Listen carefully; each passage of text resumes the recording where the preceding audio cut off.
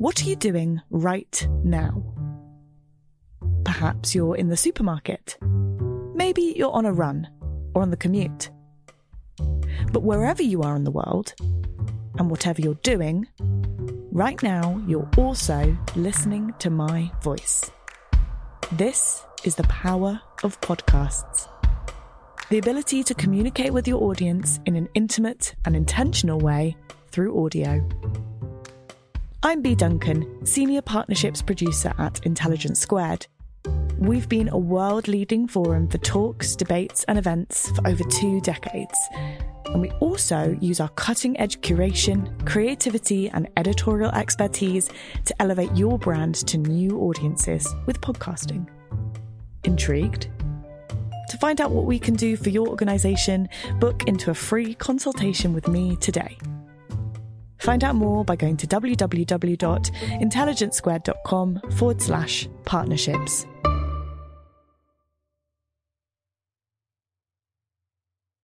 Hello and welcome to this Intelligence Squared podcast. I'm Farah Jassat. And before we go to this week's episode, I want to share some exciting news.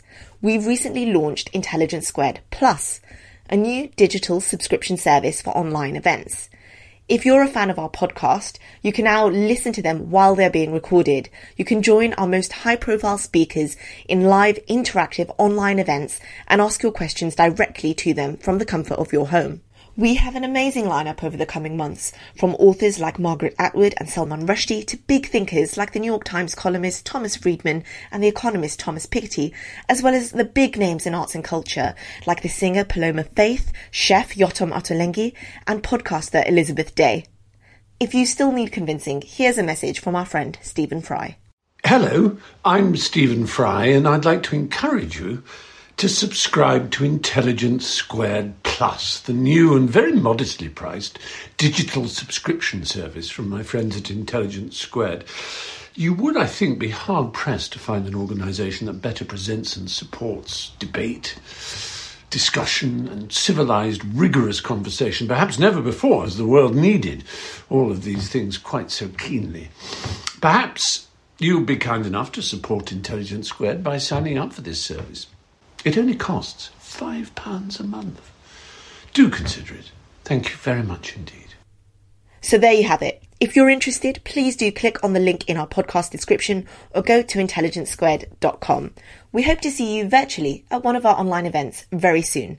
And I'll now hand over to my colleague Connor to tell us more about this week's episode. Thank you, Farah, and hello, podcast listeners. I'm Connor, a producer at Intelligence Squared, and this week we have Rachel Louise Snyder, author of the book No Visible Bruises, What We Don't Know About Domestic Violence Can Kill Us. Now, this is obviously a very sensitive and important subject, which has gained steam and spotlight since the lockdown as a result of the coronavirus pandemic. And in this episode, Rachel and Helen Lewis confront some misconceptions we have about domestic violence. So, we hope you enjoy the episode. Hello, I'm Helen Lewis, author and staff writer at The Atlantic. Welcome to this episode of the Intelligence Squared podcast. You can sign up for regular updates about podcasts and other online events at intelligencesquared.com. Rachel, I wanted to start with you and how you came to this, because you outline at the very start of the book, you kept seeing this story about domestic violence behind so many other stories that you were covering. So tell me how you came to arrive at deciding this was something that needed a book-length treatment. Well, we share that origin story because I also thought, I'm an educated feminist. I know about that. And it turns out I didn't. And in fact, I had information that was just outright wrong when it came to domestic violence. So, I had been reporting on stories back in the 90s, we called them women's issues, right? I think we now know that they are human rights issues. And, those stories were things like the forced sterilization of Tibetan women or, gang rape as a weekend sport by rich, young Khmer college men in Phnom Penh and stories like that. And domestic violence really intersected with all of those stories. I spent about 3 weeks in the Kabul prison for women in 2001, and nearly all the women were in there for what we call love crimes, right? They refused to marry their brother-in-laws after their husbands were killed, or they tried to, run away with someone that they were in love with or something like that. And they were all beaten by family members in those situations. And it was a kind of thing where I saw it so often that I didn't even, and I'm embarrassed to say this, I didn't even ask about it. And once I began to realize what I didn't know about domestic violence through one woman in particular, a woman named Suzanne Debus, who runs something called the Jeannie Geiger Crisis Center in Massachusetts. I met her just randomly on her brother's driveway one day, and I, asked her about her work and what she did, and she began to tell me all these things about domestic violence that turned out to be myths that I myself had bought into. Like, if you weren't standing at the receiving end of a punch, then domestic violence had nothing to do with you. Or if things were bad enough, victims would just leave, or shelters and orders of protection were the best answers we had to domestic violence situations, and that was good enough. I didn't realize that I had been buying into all these myths, but I really had, and it was shocking, both sort of intellectually and professionally, but it was also just shocking personally as a feminist. Yeah, I mean, I think that's one of the hardest things is that I sense there's almost a reluctance sometimes to look at domestic violence straight in the eye, because it's a bit like climate change, perhaps, or something like that, right? It's such a huge structural problem that actually acknowledging the full extent of it makes you, I think can make people feel quite apathetic, or certainly that there's just, it's almost natural and there's nothing they can do about it. I think it makes people feel very disempowered, the sheer scope and extent of it. But let's talk a little bit about the insane prevalence. So you have this comparison about the idea that, about the numbers. I was so surprised to hear that 80% of hostage situations in the US are domestic violence related. Yeah, I was surprised to learn that myself. I was shocked because, of course, popular culture tells us that hostage situations generally involve banks. Right. I mean, that's the trope that we all carry. I think, and that's one of the things about, you compared it to climate change, and I think that's a really smart comparison, because the fact is, domestic violence is often the origin story for so much other violence that we as a society face. And I include, I'm speaking here of a global society. I mean, it's the leading cause of homelessness for women. It is the story of, and many of these stories are most prevalent in the States, but certainly not limited to the States. It's intersects directly with mass incarceration, because 80% of incarcerated men were either victims or witnesses to child abuse. And when you look at women, that number is like 92%. Here in the States, we have a problem with mass shootings. More than half of our mass shootings are domestic violence homicides. They begin that way, and then they spiral out into the larger community. So, healthcare, taxes, court fees, like there's just a million different ways that domestic violence actually affects all of us as a society. It is overwhelming. I think that the mass shootings thing is one of the ways that I think it's possible to feminists to make the case that this isn't, as you say, women's issue. This is a human rights issue. I think I'm right in saying, the Sandy Hook killer started off by killing his mother and then went to the school. Right. There are numerous instances of someone who will shoot their girlfriend or former girlfriend first, and then that turns into a larger kind of rampage. The most recent one in Canada, he had all kinds of domestic violence in his background, and in fact had tied his girl, I'm not sure if she was a girlfriend or his ex-girlfriend, but tied her up and then went on his rampage. And there's some investigation into whether or not he was targeting ex-girlfriends and folks who had helped them escape him. Right. And then, of course, I mean, America, mass shootings feel like a particularly American phenomenon. But here in Britain, the guys who were the Islamist terrorists who drove over the bridge in London and carried out the London Bridge attacks, one of them, I think, has had an ex-wife in a shelter. Another one of them had a conviction for domestic violence. And I remember writing a piece at the time about this thing about the day 3 story. And it would be like day 1, terrorist incident. Day 2, how did it happen? Day 3, oh, by the way, P.S., he has a domestic violence conviction. Yeah. And it felt like we were doing all this kind of hand-wringing about how, what is this ideology that drives men to commit such atrocious acts? And we were talking a lot about what's the role of Islam? What's the role of fundamentalist religion? How can you separate out the good bits of religion from the bad bits of religion?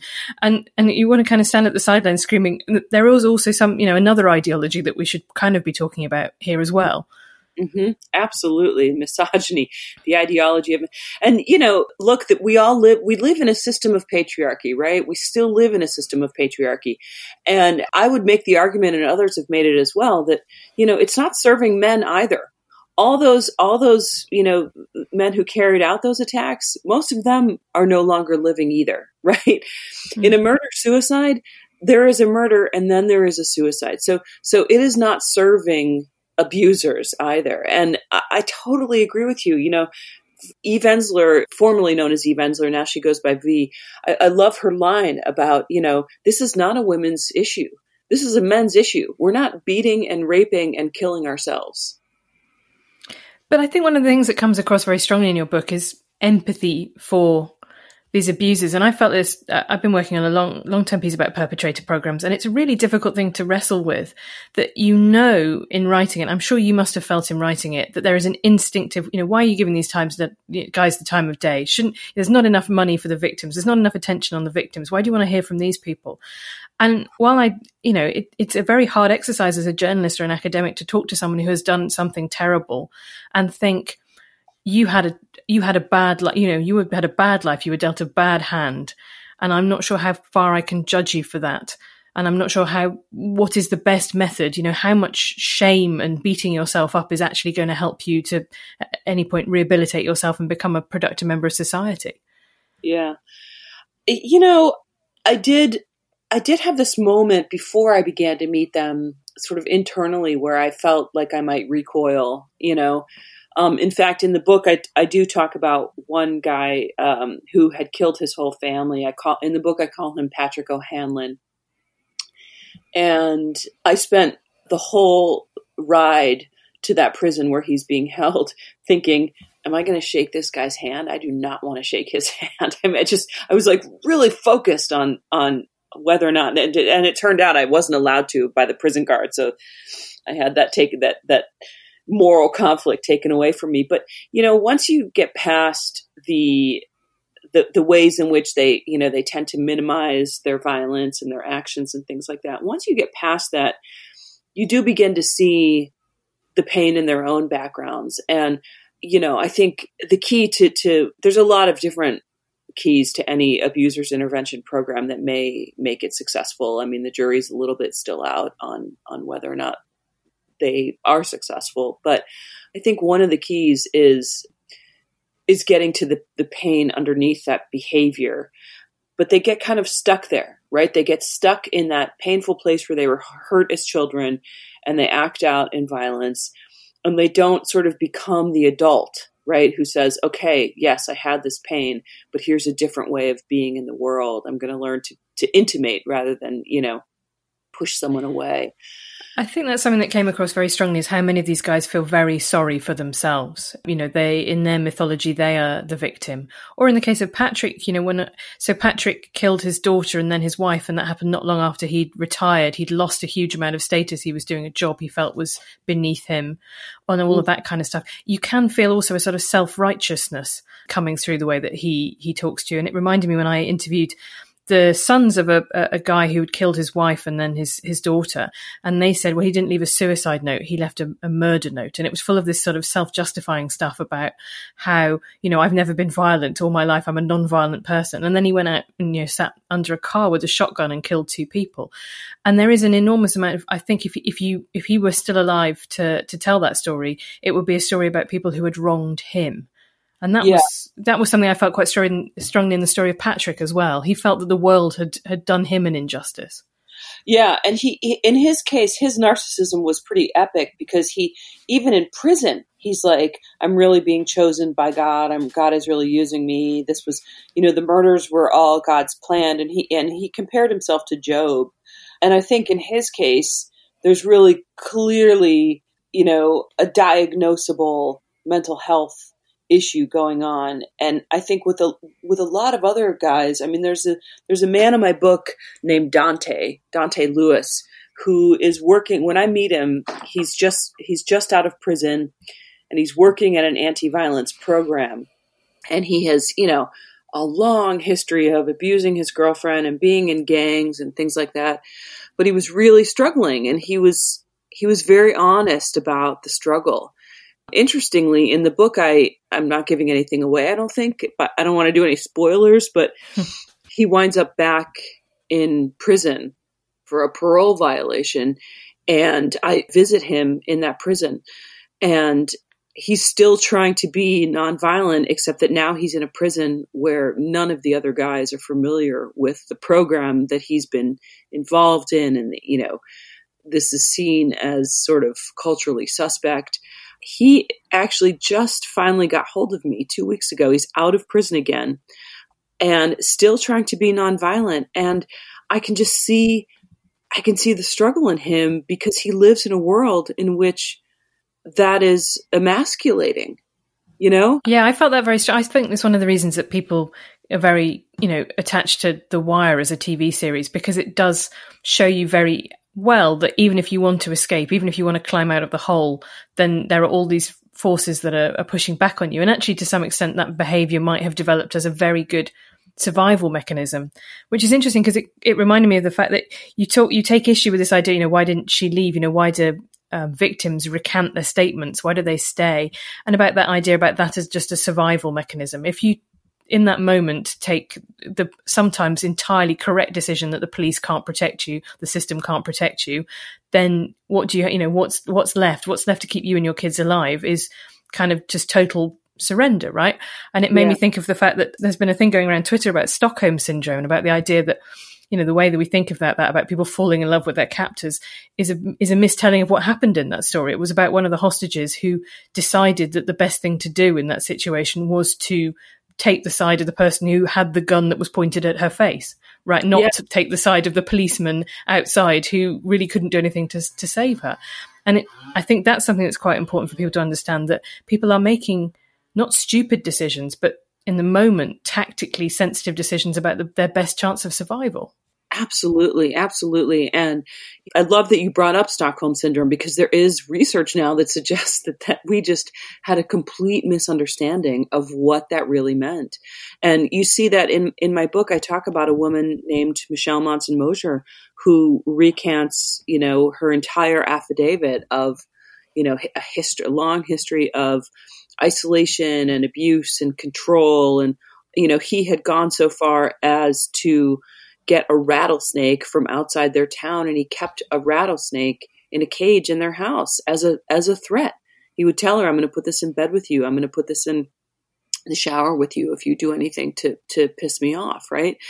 And that level of control, Michelle had tried. She had tried to file for an order of protection. She had tried to call the police. The police were very much like, "Well, he hasn't hit you. He hasn't. I mean, what do you want us to do?" It's, and so she was making, as you say, a very tactical decision, because her husband, Rocky, was showing her that every system she would try to get help in, he could overpower, he could outsmart, he was more in control.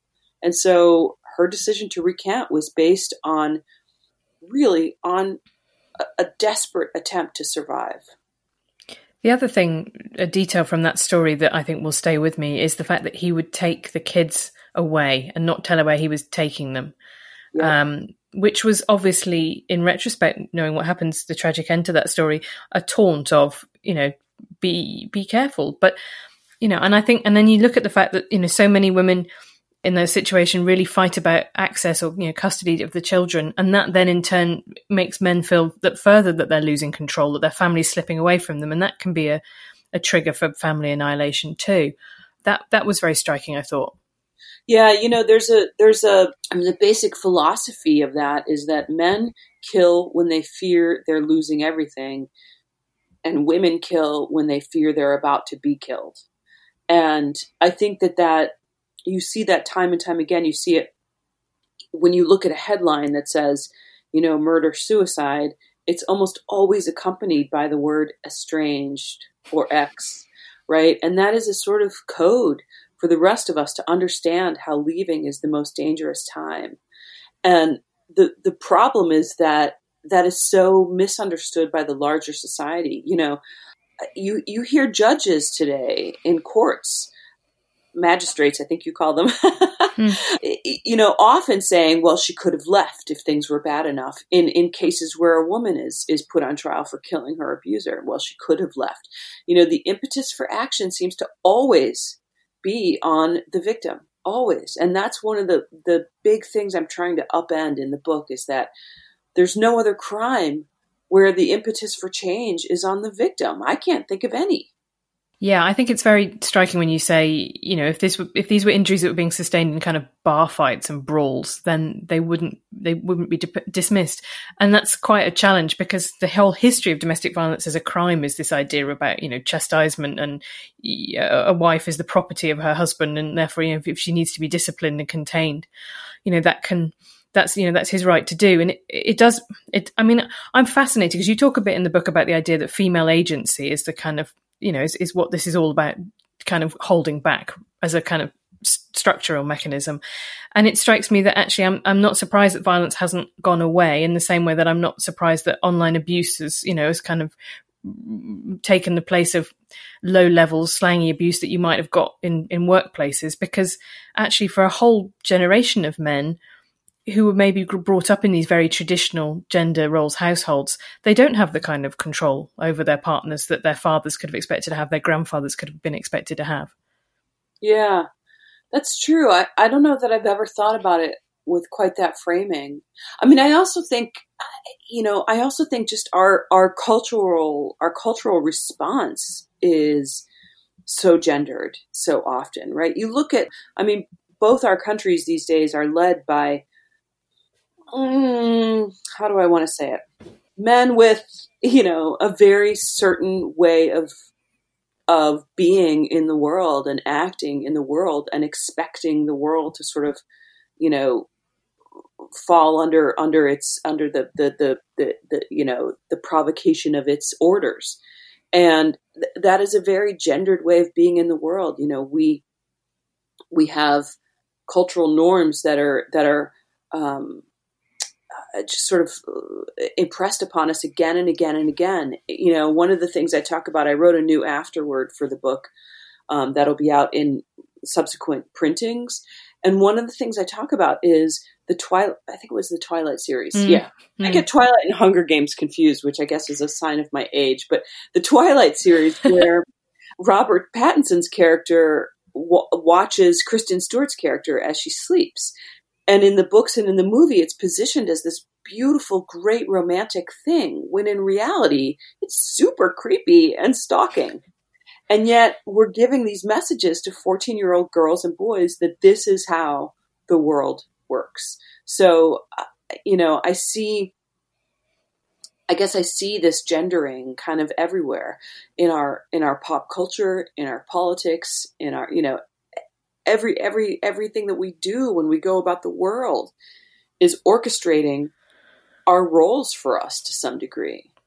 Yeah, I think it's also quite interesting how many women are attracted to that to some extent. So the idea that, you know, these romance narratives that, you know, I love you so much, I'll die without you. You're the only thing that makes me complete, you know, all of that kind of stuff that comes from Twilighty type stuff, but also, you know, in these weird situations where you have men on death row getting hundreds of letters all the time. You talk about Jimmy in the book, who is possibly reformed former abuser, and the kind of intense level of, female attention that he gets on Facebook for his, you know, I've changed posts. Actually, can you talk a little bit more about Jimmy? Because I found him one of the most difficult and interesting characters in the book.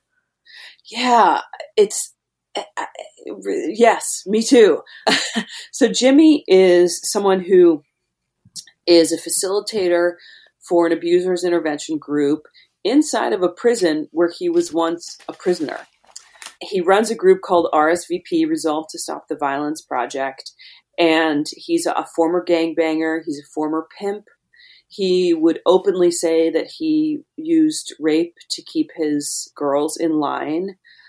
Just a nasty, nasty guy.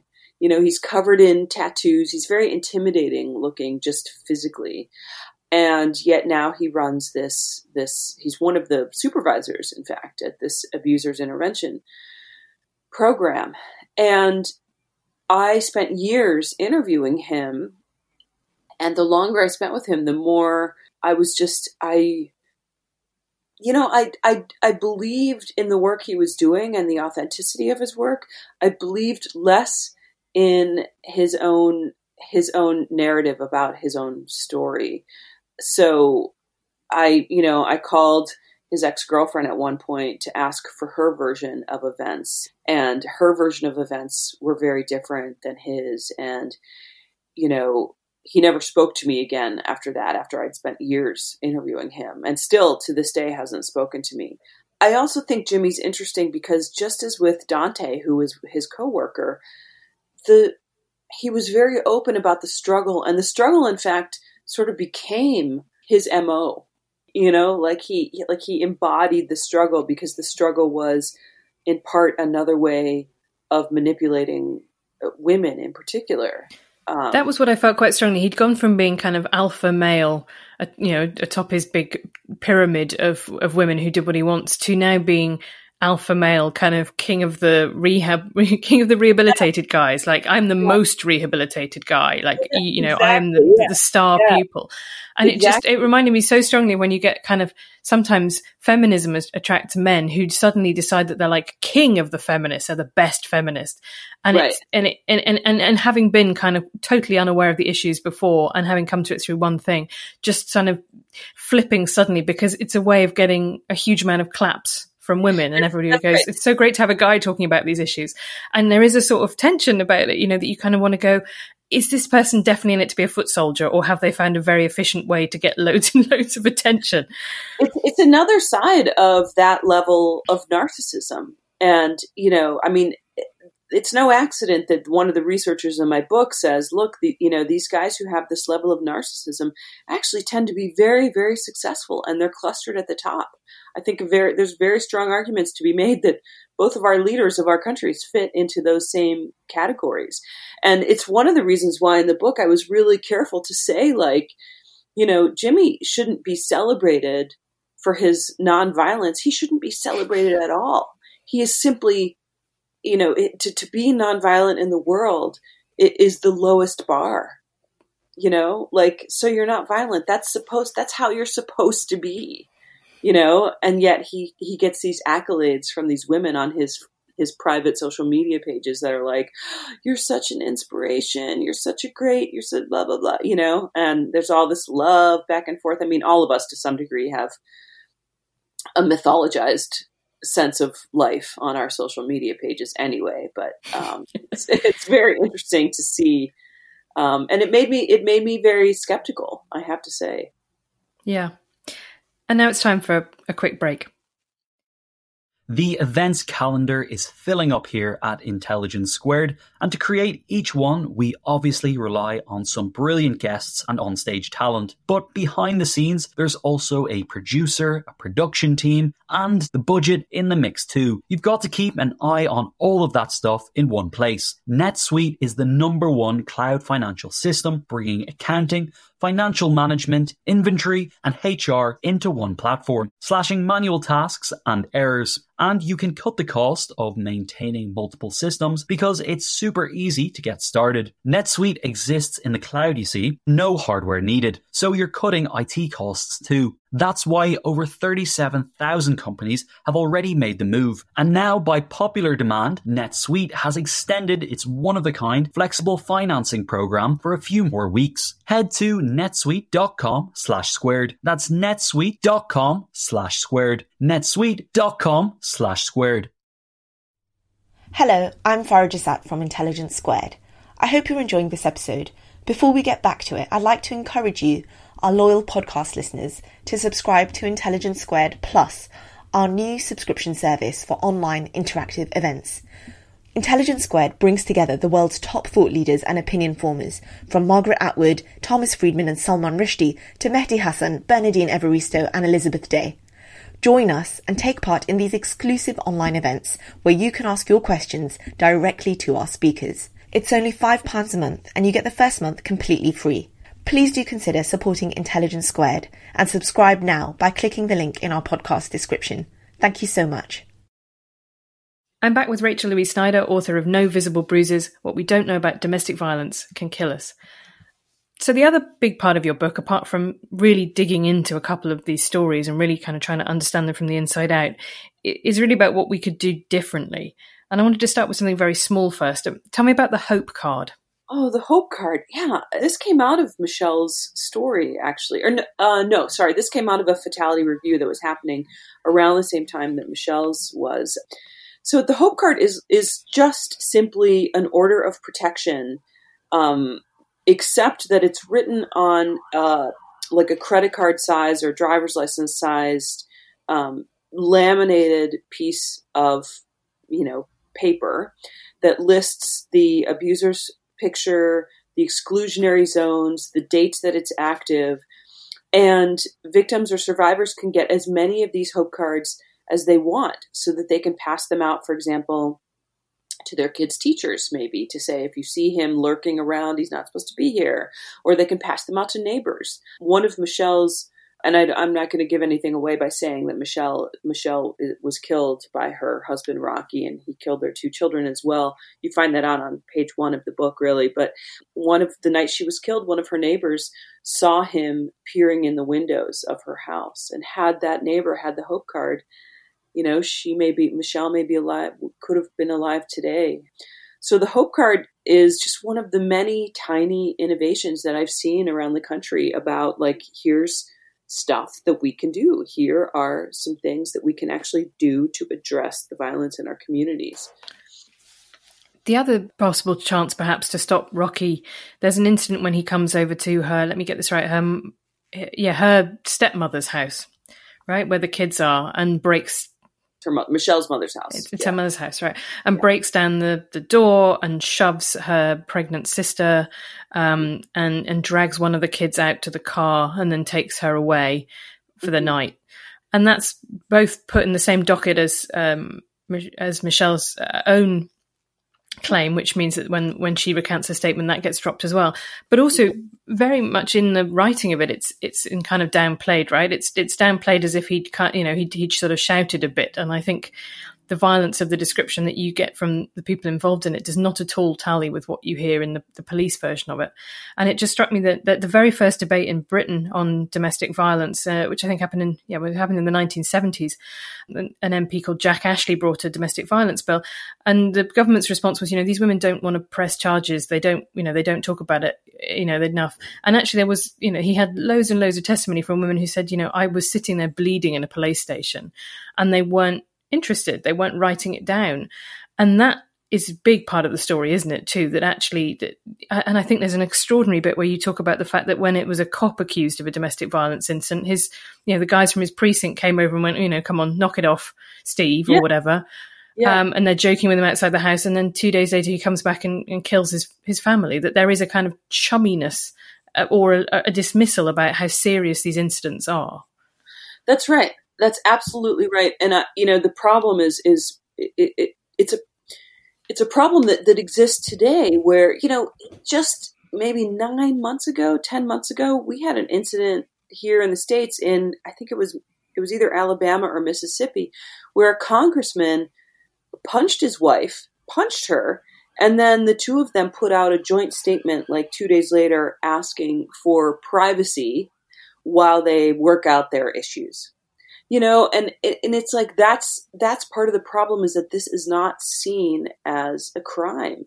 And, the statistics say that violence in and among the culture of police officers is much higher even than in civilian society. So, that incident where the cops come and say, come on, Steve, just cut it out, go home, sleep it off, whatever. Or the writing of the report about, Rocky breaking into Michelle's mother's house. Michelle's mother was terrified. He left blood all up and down her wall. But the police didn't, they acted as if he'd left his key somewhere and so had to break into the house. They couldn't even get Christy's age right in the police report. They said she was 9. In fact, she was 7. So there is this lackadaisical attitude towards these things a lot of times, and they're not seen as, first of all, they're not seen as, on a scale of escalation, but they're also just not seen as criminal behavior. Until the 70s, all the literature around domestic violence, all the research talked about how women are largely responsible for the violence they endure. And so when you think of it in that way, that conversation with the MP that you were talking about, that's my lifetime, right? It hasn't been that long that we have been trying to change this conversation. Women and men don't talk about domestic violence because we have created a culture of shame around that and blame. Like if you're in a domestic violence situation, it's because you've made bad choices in life. Right. And one of the male domestic violence advocates that I talked to once said that he got a lot of grief for talking about it because, and this is the way he put it, men feel that you're not on their team. And I thought that was really interesting and perhaps reflects on those police officers as well, right? The idea that, it's not a man's place to interfere in another man's home life. That in itself is a huge affront to kind of masculine dignity. Yeah, yeah. The laws, in fact, I think that the Castle Doctrine originated in the UK, which says that a man, I think it was the 17th century, that a man has a right to defend his castle and everything that he owns within his castle, which at the time included family, wife, children. And those laws, okay, they've given way to a different body of jurisprudence, but you can look at those laws as like they're tangible, gendered history, right? Canada, in fact, has done a great job because they have rewritten essentially their Castle Doctrine laws. They've rewritten their self-defense laws to say now that you can take into account the size, the physical capability, the strength, and domestic violence histories in any self-defense case. And that's what more countries need to do, frankly. And coercive control is a big part of that. It's only in the last couple of years that we've had a law on coercive control in Britain. I was even then surprised that Evan Stark, who kind of developed a lot of the research around this, said that 20% of relationships where there's domestic violence, there's no physical abuse at all. But then having think about that, I have heard stories where, what will happen in a relationship is there will be, very early in the relationship, the woman will get shoved down the stairs or beaten very severely. And that's it. You don't need to do that again, because and I think this speaks to what you talk about in the book about us assuming that domestic violence perpetrators are kind of constant Hulk smashing, rage addled, people who just can't move through society without just screaming and shouting at everybody. But actually, they're often not. They're often people who just have rage that they need to take out every so often on one particular person, or a control of one particular person that they need to demonstrate to themselves is still intact in order to be able to kind of go on living. Yeah, absolutely. I mean, the research says that only about 20-25% of abusers fit that vision of rageaholic that we have. Domestic abuse is not about rage or someone being unable to control their anger.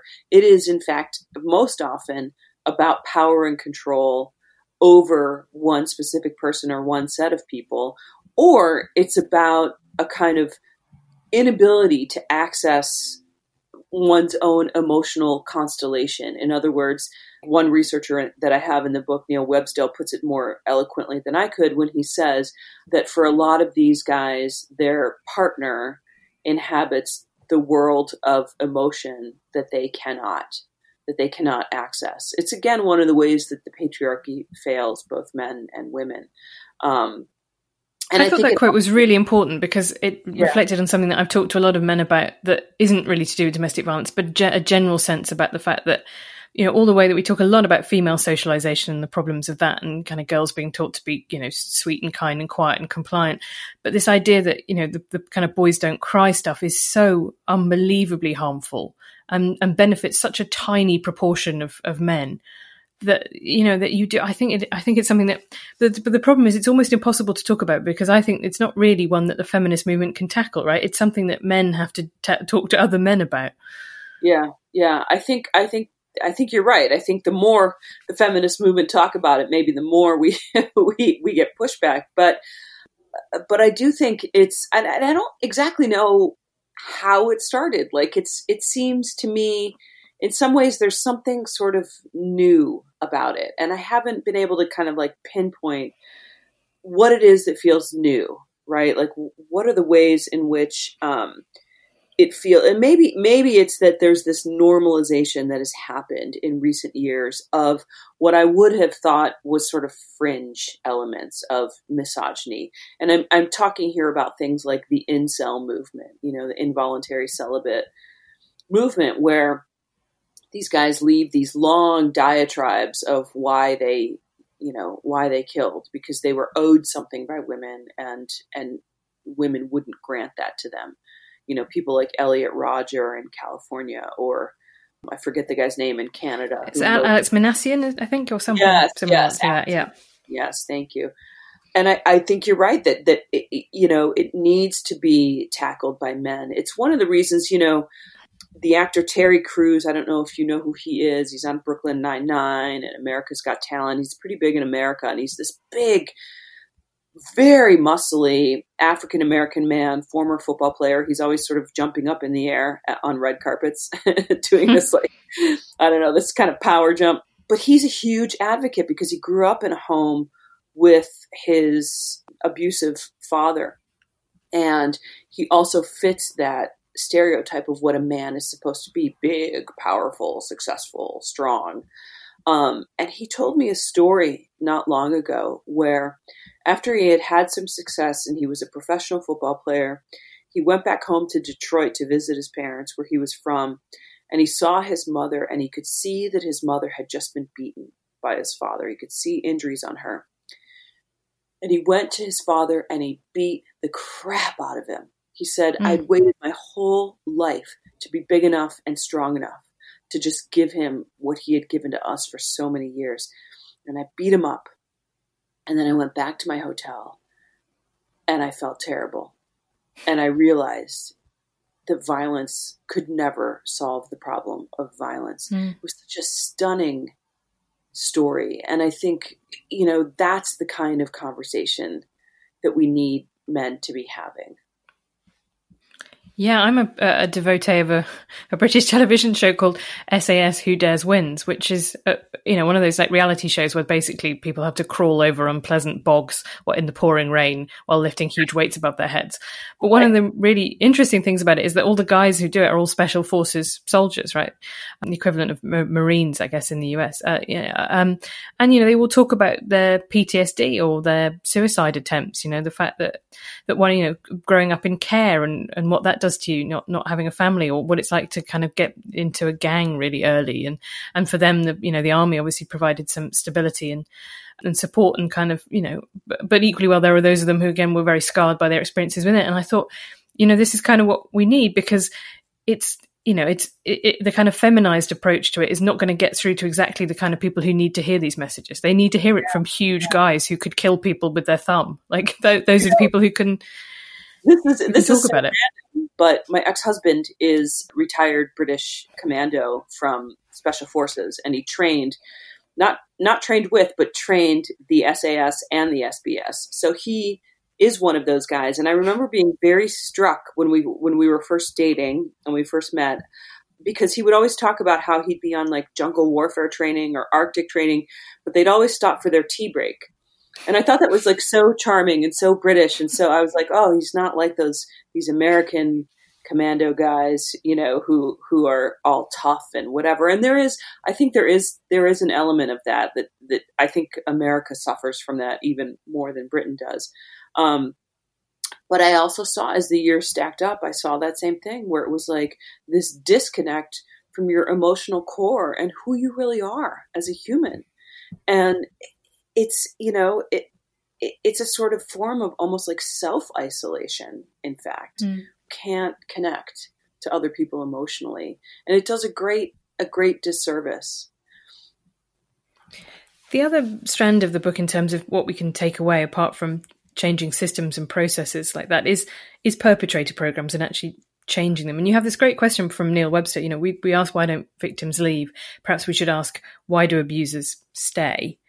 What are the interventions that work to make people be in control of their emotions and be able to stop themselves from hurting people around them?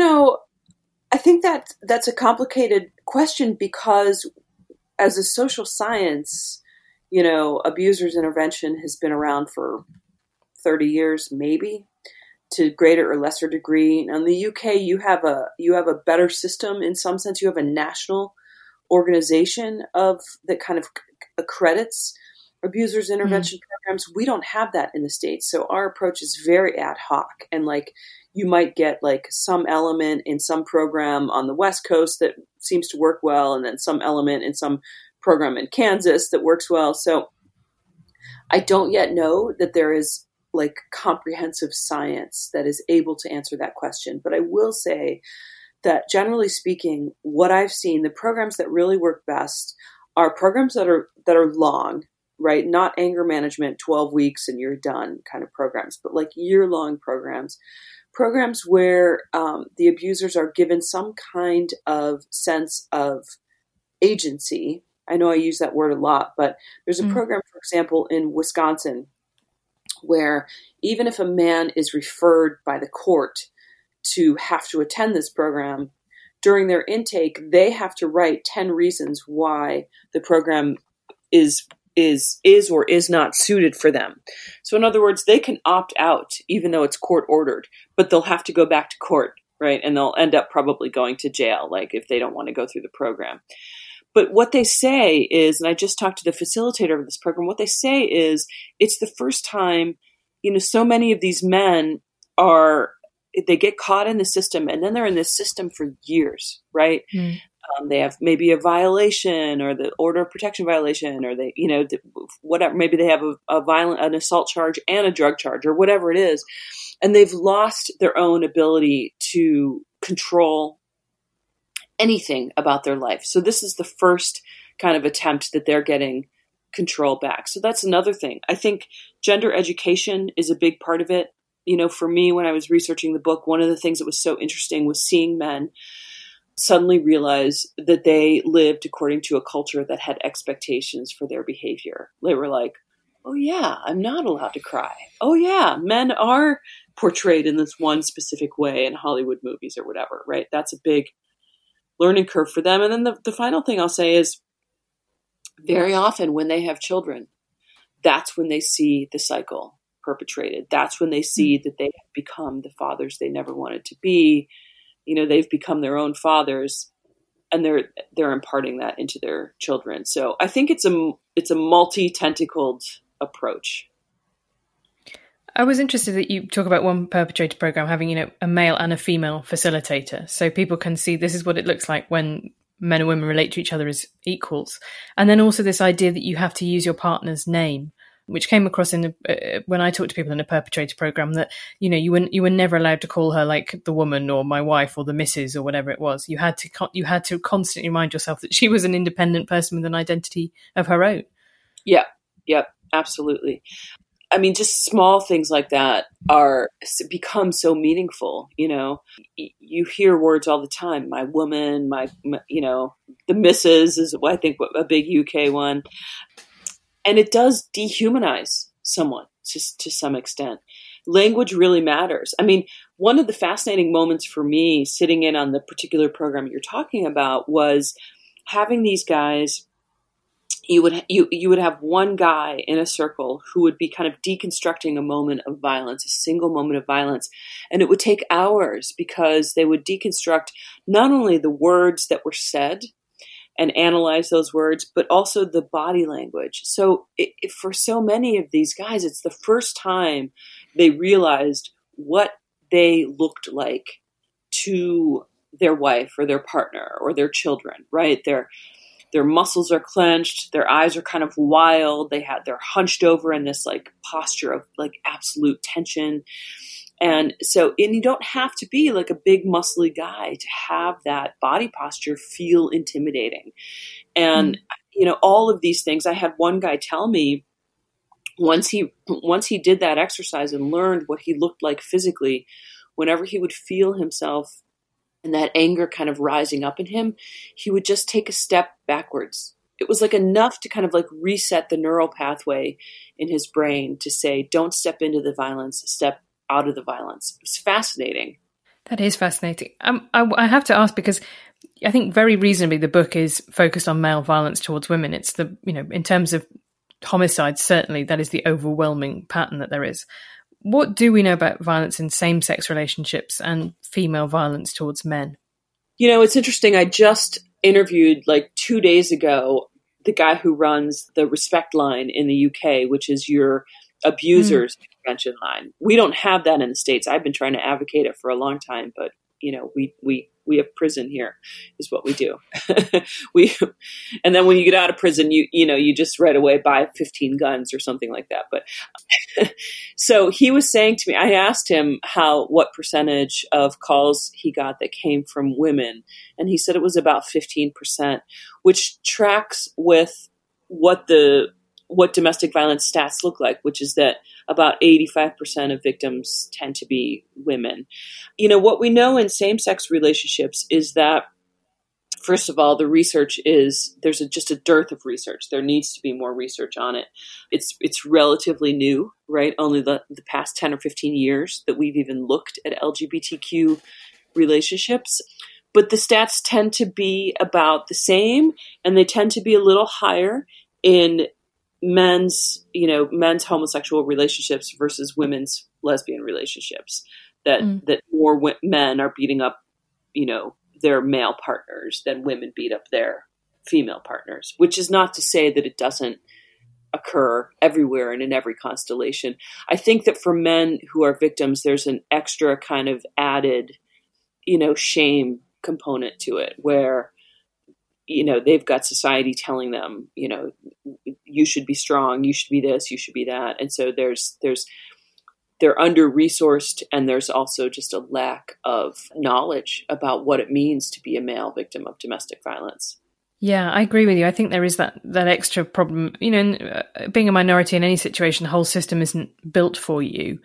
But also that idea that, how did you let this happen? She's just a woman, and I think that is a really powerful problem too. But, I loved the book. I thought it was heartbreaking to read. And I also thought that the fact that you focus so much on stories and kind of get to the messy complexity of people's lives, and you make, you make the reader understand how hard it is to kind of judge whether or not people have changed. Put yourself in the situation of these people trying to work out the levels of danger. It's such an imprecise science, and getting it wrong has such incredibly high costs, that I thought it was a wonderful book. So thank you very much, Rachel, for talking to us. And the book is No Visible Bruises: What We Don't Know About Domestic Violence Can Kill Us. Thank you. What are you doing right now? Perhaps you're in the supermarket. Maybe you're on a run or on the commute. But wherever you are in the world, and whatever you're doing, right now you're also listening to my voice. This is the power of podcasts. The ability to communicate with your audience in an intimate and intentional way through audio. I'm Bea Duncan, Senior Partnerships Producer at Intelligence Squared. We've been a world-leading forum for talks, debates and events for over 2 decades.